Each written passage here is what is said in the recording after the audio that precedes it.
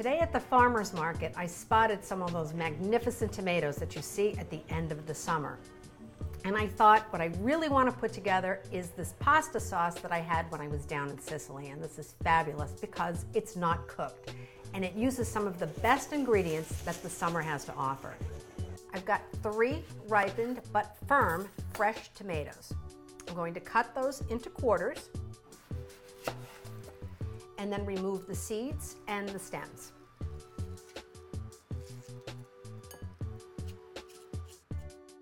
And then just really coarsely chop them and drop them in a bowl.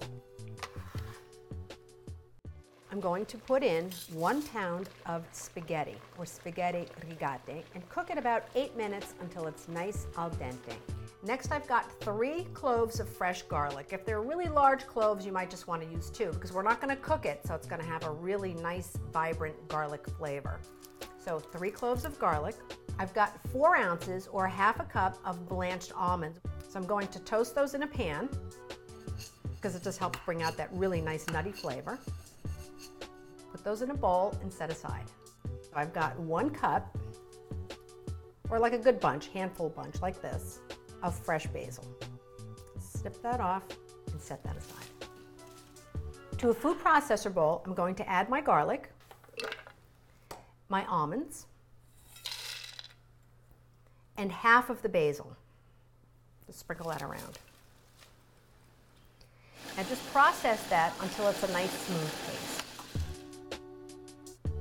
Now I'm going to add my tomatoes, the rest of my basil, and about 4 tablespoons of olive oil. And just start processing that down again. We want a nice smooth sauce. Now if you're finding that your sauce is a little bit too thick, about 2 tablespoons at a time, just add a little bit of hot water. You don't need to add any additional oil.